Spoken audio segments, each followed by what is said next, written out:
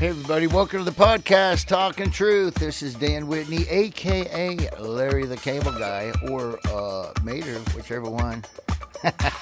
And I'm here with my buddy Brian Clark. Brian, thanks for being here again. Hey, glad to be here. Brian's awesome. We like to do this podcast. We like to share Jesus with people. Here's what we're doing, our season overview right now. This is season 6.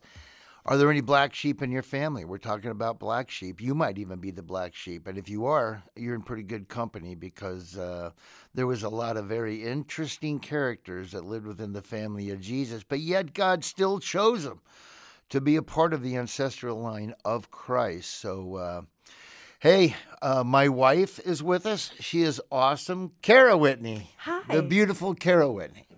And I love having Kara with us. Kara has 4 books out.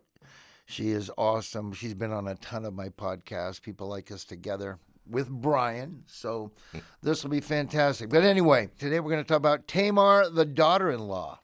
And I'm going to let Brian take it from here. He's going to read a story, and then Kara and I are going to comment on it. And hopefully you'll get something out of this. We love doing this. So.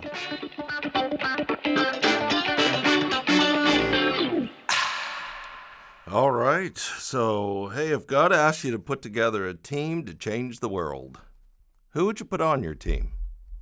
You know, God has a habit of using the most unlikely people to accomplish his purpose. There are even times when God's choice not only surprises us, but shocks us, even sometimes offends our own sense of what is right.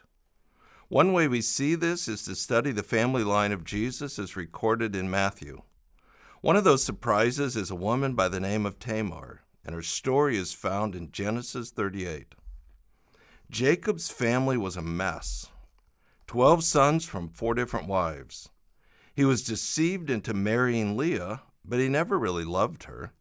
Leah, however, bore him 4 sons, with the youngest being named Judah. Judah was a troublemaker, moved away from home and married a Canaanite wife. Judah was a reckless, selfish man who lived by his desires. He had 3 sons, Onan, and Shelah. Judah arranged for his oldest son to marry a woman by the name of Tamar. But was exceedingly evil, so God took him out. In that ancient culture, it was the responsibility of the next son to father a child through his brother's wife, so that family line could receive the inheritance and continue forward. So Judah required that Onan father a child through Tamar. However, unknown to his father, Onan kept wasting his seed on the ground to prevent Tamar from conceiving a child. The reason for this was because Onan wanted the inheritance for his own family. The text tells us that God was displeased with Onan's actions, and he took his life too.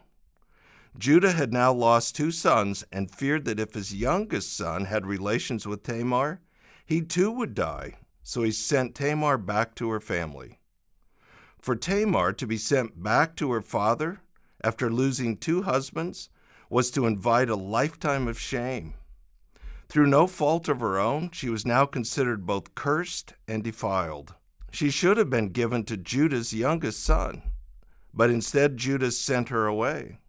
The tragedy was that his sons were the problem, but she would suffer the shame for their evil. Over time, Judah's wife died. He mourned the required time period, then decided to head off to a big party at Timnah and live it up a bit. Tamar received word that Judah would be traveling through town and disguised herself as a prostitute. As expected, Judah propositioned her, not realizing it was his daughter-in-law, for it was dark and she was wearing a veil. For payment, he agreed to essentially leave his driver's license and credit card with the prostitute until he could have a servant bring the agreed-upon payment of 1 goat. So Judah and Tamar had relations, and she conceived a child. About 3 months after Judah received word that his unmarried daughter-in-law played the harlot and was pregnant.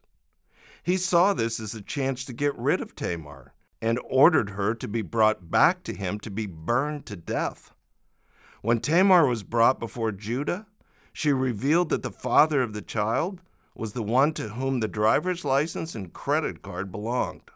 In that moment, Judah realized that Tamar was the prostitute that he had met up with, and that the child in her womb was actually his baby.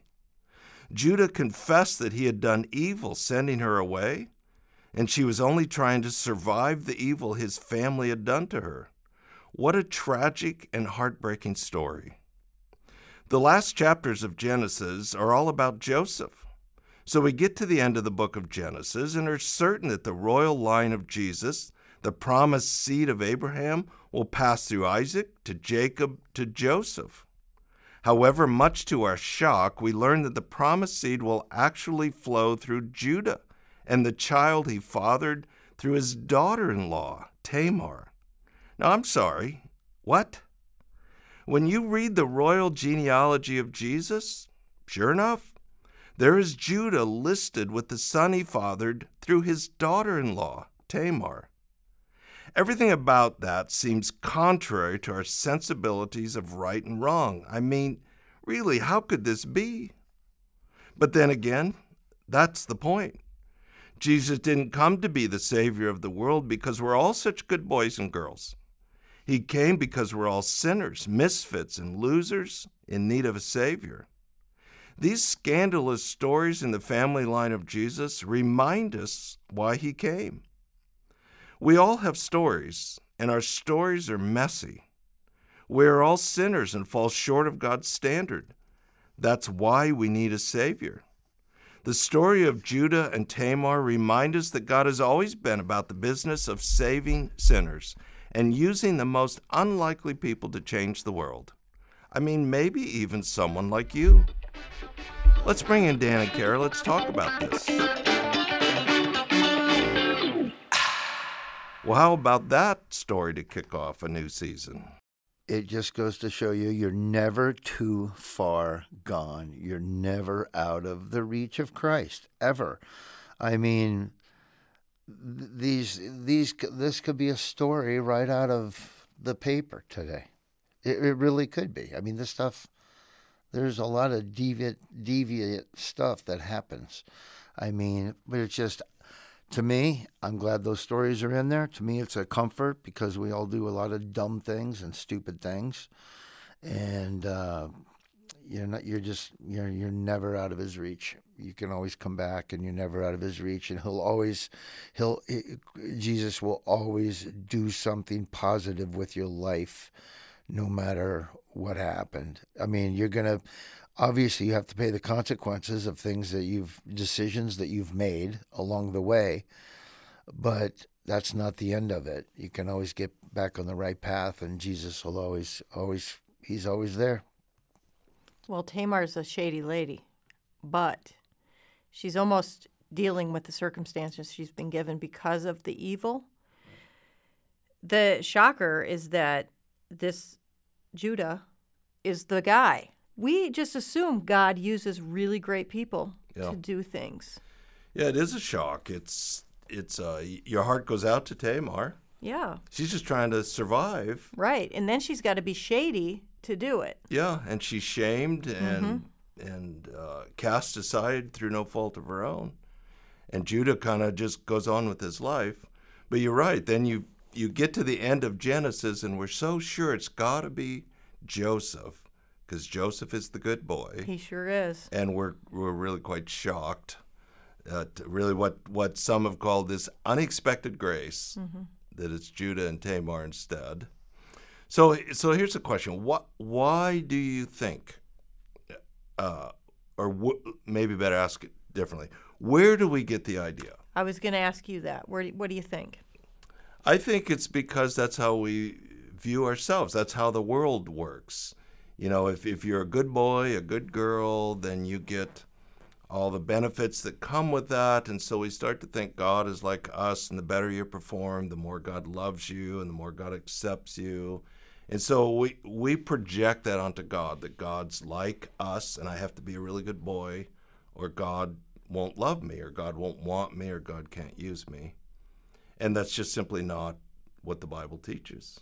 So humanity kind of creates a God that they want. Yeah, I think to me, it's the world's operating system, that everything's based on performance, and the better you perform, the more Right. value you have.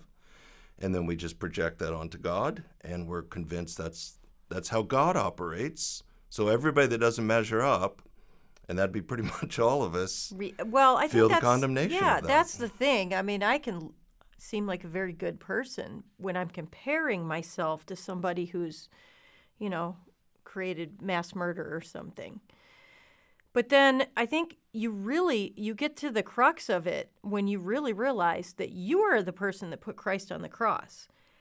I did the crime, and one day, the day of my execution, the jail cell was opened, and a guard says, "You can go home."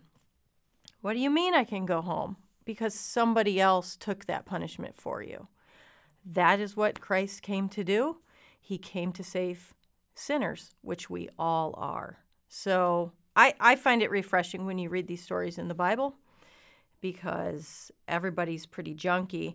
I do love when when he's like, well, this guy's bad. How bad do you have to be for God to go, you're pretty bad, I'm going to take you out, right? That's This guy, I mean, wow. Bad. Yeah, real bad. Yeah, that's like getting kicked out of the Allman Brothers for drinking. that's bad. It's really bad. You got to be a really bad drinker to get kicked out of the Allman Brothers. Think about when you read through the Gospels, like who are the people that attacked and criticized Jesus, and who are the people that couldn't get enough of him, that flocked to him? And it's a reminder. It was the religious crowd that thought somehow in their religion they merited all this favor with God. Right. And it was the sinners and the tax collectors, I speak for a living, and the prostitutes. It was all those people who had long since given up and believed they had no chance to ever stand right before God. But all of a sudden, with the message of Jesus, they can't get enough of him, because for the first time there was some measure of hope. Right. And They know they need him. They know they need him. And that's the huge problem today. My favorite conversions are people who are so filthy, and then they realize, like, they make that connection, and all of a sudden, and they're the best, because then they want to go out and tell everybody, because it's a gift that's been given to you that you know you don't deserve it. You know that you're the one that's supposed to be punished for all of that, but somebody is taking the execution for you, and you just can't believe it. So what we've done today in our culture is convinced ourselves there's no such thing as absolute truth, so there's no absolute morality. So we redefine the standard. So who needs a savior if, in my opinion, I'm not so bad? And that's Right. that's the big problem today, is a lot of people have convinced themselves, They're not. I don't that need bad. a savior. I'll redefine morality that fits my lifestyle, and based on that, I'm as good as the next guy. Right. And so I don't need a savior. It doesn't. You can live like that for a while, but it's not a happy way to live, because deep down you know you don't measure up. Yeah. I mean, that's what I knew. I didn't measure up. I didn't know what to do about it. And then I read the messy stories in the Bible. I read them, and when Christ was on the cross and he looked down and he asked his Father, hey, forgive this guy. Forgive them. They know not what they're doing. And I was like, I'm that person. Like, there's hope for me. I didn't know what I was doing. I thought I knew, and boy, was I really smug and smart about it. And then one day it's like that pride. I have prideful moments. It's one of the things I struggle with, but thankfully that day I got to put that pride aside and actually listen to the gospel, and I accepted it. I'm so thankful for that. So messy stories in the line of Jesus, I'm telling you, it saved my life. I'm so Absolutely. glad it's true, because nobody's going to make themselves look like trash. So it sounds like part of what you're both saying, is the need to be honest. Right. In the middle of the night when nobody else is looking, can you be honest that I'm a sinner in need of a Savior, and that God has offered his salvation freely to those who will receive it. Because Kara, I think you're right. In the middle of the night when nobody else is there, people know they're in trouble. Whether they'll admit it or not, deep in their hearts, that's where they're at. And God offers the salvation they're looking for. Absolutely. That's what I said a long time ago. It's like when I rededicated my life, it's like I had everything going on, Get back to your hotel room, and last person leaves, and you're just in that hotel room all by yourself. A lot of stuff goes through your mind, and you're like, man, I'm just not happy. We talked there's about a lot that of when Jeff was on here. It's like I can say you can have everything the world offers and still be miserable, but people are like, how would you know that? You're just a preacher. But when you say it, or Jeff says it, it's like you really did have what the world has to offer. Well, and it didn't make you happy. Absolutely, and there's a lot of entertainers like that, but pride gets in the way, and they won't let anybody know that. But I'm telling you right now, when they're by themselves, there's some reflection going on. Hopefully they'll do what me and Jeff did and find out what really makes us happy. Absolutely. But for anybody that says the Old Testament isn't that important, I mean, the Old Testament is so important. And like some people, well, I got this new pocket dictionary. I got this New Testament pocket. They only read the New Testament. But, man, this just shows you how important the Old Testament is. I mean, it's all these stories of people that are just like the rest of humanity. And, they'll change your life. Yep. That would have been a great ending, but hold on. Stop the presses. Brian, Kara, Paula, our fabulous producer, had her hand up, and I think she's got a question. This is unprecedented on Talking Truth. It's only been me, Brian, and our guest, but now Paula's joining the crowd. All right, Paula. I'm listening to all of this, and I'm looking at three people that I'm guessing at some point in your lives. I mean, most Christians struggle to believe God could use them to do something special for him anyway. I'm looking at three people that I'm wondering, as you were kids, did you have any idea of how God would be using you now? I'd just love to hear your perspectives. And Kara, I want to start with you because you were just talking about not even believing that God could allow you into his family. And look what he's done. I mean, he's allowed you to write books for him. Mm-hmm. I'd just like to hear. That's awesome. And that's good questions. Thank you, Paula. And Here, stand right here. Do me a favor. That was a great question, but never come in the studio again. Okay. Sorry, Dan.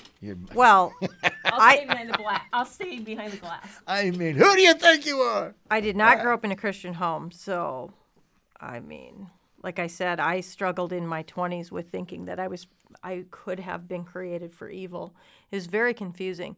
And I won't name the denomination, but I remember one time asking a coworker about their church. So obviously I was feeling that there was a need for something, and them saying, well, you can't come because you're not a member. And then just feeling that rejection again, that I was too far gone, and I blew it.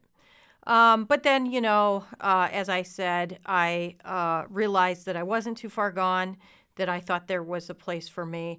And then I just researched who Jesus was, and I write about it, and I'll talk about it. And if anyone wants to know, I will give you my testimony and tell you how I came to the conclusion. It was years. And then one day I just was like, God revealed. It's 1 Peter 5:7. It was just cast your anxiety on me. I actually love you. I care for you. And so I just gave him my life. And God I'm so glad. I don't want it. Just, it's yours now, right? But I will say this, for anyone who thinks that they aren't capable of working for God or just, making an introduction, I will tell you that I struggled with that. I think the biggest thing is because of my past. And it was a past of, I was as pagan as you could be. And also mocked God. So made fun of Christians over time. Because of that rejection, I just kept like, if you're going to reject me, then boy, I'm going to let you know what I feel about you. And as I was writing that first book, and I've talked to Brian about it, and you just don't feel like you have anything to add. And there's a fear there because you worry about people coming out of the woodwork and going, that's not who you are. This is who you are. I know you. And when we talk about Rahab the prostitute, how you are identified by your past. And I was worried about that. But I'll quote Dan on this when he went and spoke at Liberty at that convocation. And if you want to look at this man's testimony, it's beautiful. But he says, people won't forgive you, but Jesus does. Okay, so you're forgiven. And read your Bible every day. Get that Go Tandem app and get in the Word. And I'm telling you, God will use you. He's going to give you these windows of opportunity to give your testimony, to talk to people, and fight through that fear because it's a beautiful thing. He wants to use you. Look at Tamar, And I'm guessing that, you're an author now. You didn't expect that, but you probably don't even consider that the biggest thing that God has used you. No, I don't call myself an author. I call myself an evangelist. And two of the reasons I do that is because that's just one thing. Because these books are because I just want to tell people about Jesus and make that introduction. And that country life and horses is a good way people who are interested in that lifestyle, they might come to get that introduction through me talking about that lifestyle. So I don't consider myself an author. I consider myself an evangelist. And the reason I say that is because evangelist is sort of this dirty word now. And I actually wanted to call one of my books something with evangelism, and they wouldn't let me do it because they said, no, that word's bad. Yeah. And I like to meet people and hear their life story and all that, and then tell them I'm an evangelist because I think it piques their curiosity because they have that impression about Christians or that I used to have. And I'm familiar with that. I'm so familiar with that lifestyle, that world of unbelievers, that I just, for the most of the time, I get a pretty good read on people. And so that, I don't consider myself that. I just want to tell people about Jesus. Fantastic. Well, do we have time for another? I'm sorry. I get going. That's no, why I didn't want to. That was fantastic. Don't ever apologize for that. Listen. Same kind of thing, just in brief. Unlike my wife, I grew up in a Christian home. Now listen, not to throw my dad under the bus. I love my dad, but I'll be honest with you, he wasn't the best dad in the world. He's a good preacher, but wasn't a very good dad. So I had every reason in the world to not really care about doing anything Christian, anything Bible. He was one of those guys that knew everything about the Bible, spoke Greek, Hebrew, could interpret, could pull up a verse out of nowhere. But he was also a person that could use the Bible to justify things that weren't correct, that could, you know what I mean? So I grew up like that. That's all been since, forgiven the whole thing. So I had every opportunity to just completely fall away from it. I really didn't completely fall away from it. I went to college. I wanted to be a baseball coach and a youth pastor because I loved my baseball coach and my youth pastor. I ended up getting into comedy. I was kind of wishy-washy on the fence, how I grew up. Well, then I got involved in showbiz. And as I'm doing showbiz, this is amazing how God uses you. Then I meet my wife. And my wife, you just heard her testimony, which made me go, what am I doing? This is why I'm not, look at this. This is what I want to get back to. So in turn, what God did for her, he did for me. And then instead of thinking, well, I missed the boat because I was going to a Christian school, I wanted to be a baseball coach, I wanted to be a youth pastor, I wanted to help these kids. Well, now instead of that, he gave me the talent for comedy. I think kind of the same with Jeff's story as well, or maybe Jim Brewer that was on the show. Now that we have found the true, we're back in the fold and we've rededicated our lives. Now I have an even bigger platform than I probably ever would have had doing what I wanted to do. Instead of being a youth pastor and a baseball coach, with kids that already know who Jesus is, now I have a platform of people that really don't know who he is. they're maybe searching for hope. They're fans of mine. I have found this hope. This is a whole different, this goes back to the whole body of Christ. We all have different functions. The function I have now, because of my rededication and what happened to my wife, it's how God worked through these families. You take a situation and it weaves its way in everything. So now, I would have never thought in a million years I'd be doing a Bible podcast. This is going to ruin my career. This is going to, talking about Jesus and it's going to ruin my career. But you know what? God wants me to do it, and I enjoy doing it. That's how I know it's real. That's how I know he's working in me, because I like it. I like doing it, and I'll do more of them if they want to. If there's another show, I'll do another show. I like doing it. So that's amazing. That's what came out.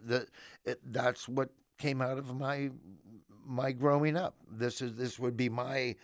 If I was in the Old Testament, that would be my story. That just how everything in my life came together to take a person that kind of went down the wrong path, and then not only did the path not kind of go that way, but it got bigger and better, and gave me a bigger canvas. I'm dying to hear Brian's story, because you didn't think when you were a kid you were going to be a pastor, right? No, right. So I grew up in a really solid Christian home. Brian, we have 45 seconds. Okay. I can do that. No. Grew up in a solid church, but deeply embedded in the fundamentalist movement. So a lot of rigidity, a lot of legalism. And really never in a million years would have imagined myself as a pastor. And really at one point telling the pastor who ended up becoming my pastoral mentor, this is my perception of what a pastor is, and I could never be that. It's like I want out. And basically convinced me to just be myself and trust God with the rest. So I've been a pastor for 40 years, and still when I think about it, it's like it kind of makes me chuckle. And I can't tell you how many times over the years I've completely underwhelmed somebody. That's what we call it in our family. Because there's just nothing about me that's impressive, and it's like, how has God used me? I have no idea. But I've tried to be authentically me, the same me on stage as I am at home, and be obedient, and the rest is up to God. So it's like, I think all our stories are different, but at the end of the day, can we trust God to keep his promise, to use us to do something to change the world, if we're just willing to trust and to obey and to answer the call? And I think the answer is yes, absolutely. Well, that's it for Talking Truth today. We'll see you on the next episode. Internet. Thanks for listening to Talking Truth. Dan, Brian, and Kara will be back next week with a look at another person in the family of Jesus. Her name was Rahab, and she was a prostitute of all things. How would God define her life? And how does he define yours? We'll talk about that next week. Until then, hit the subscribe button so you don't miss out on Talkin' Truth. Get her done.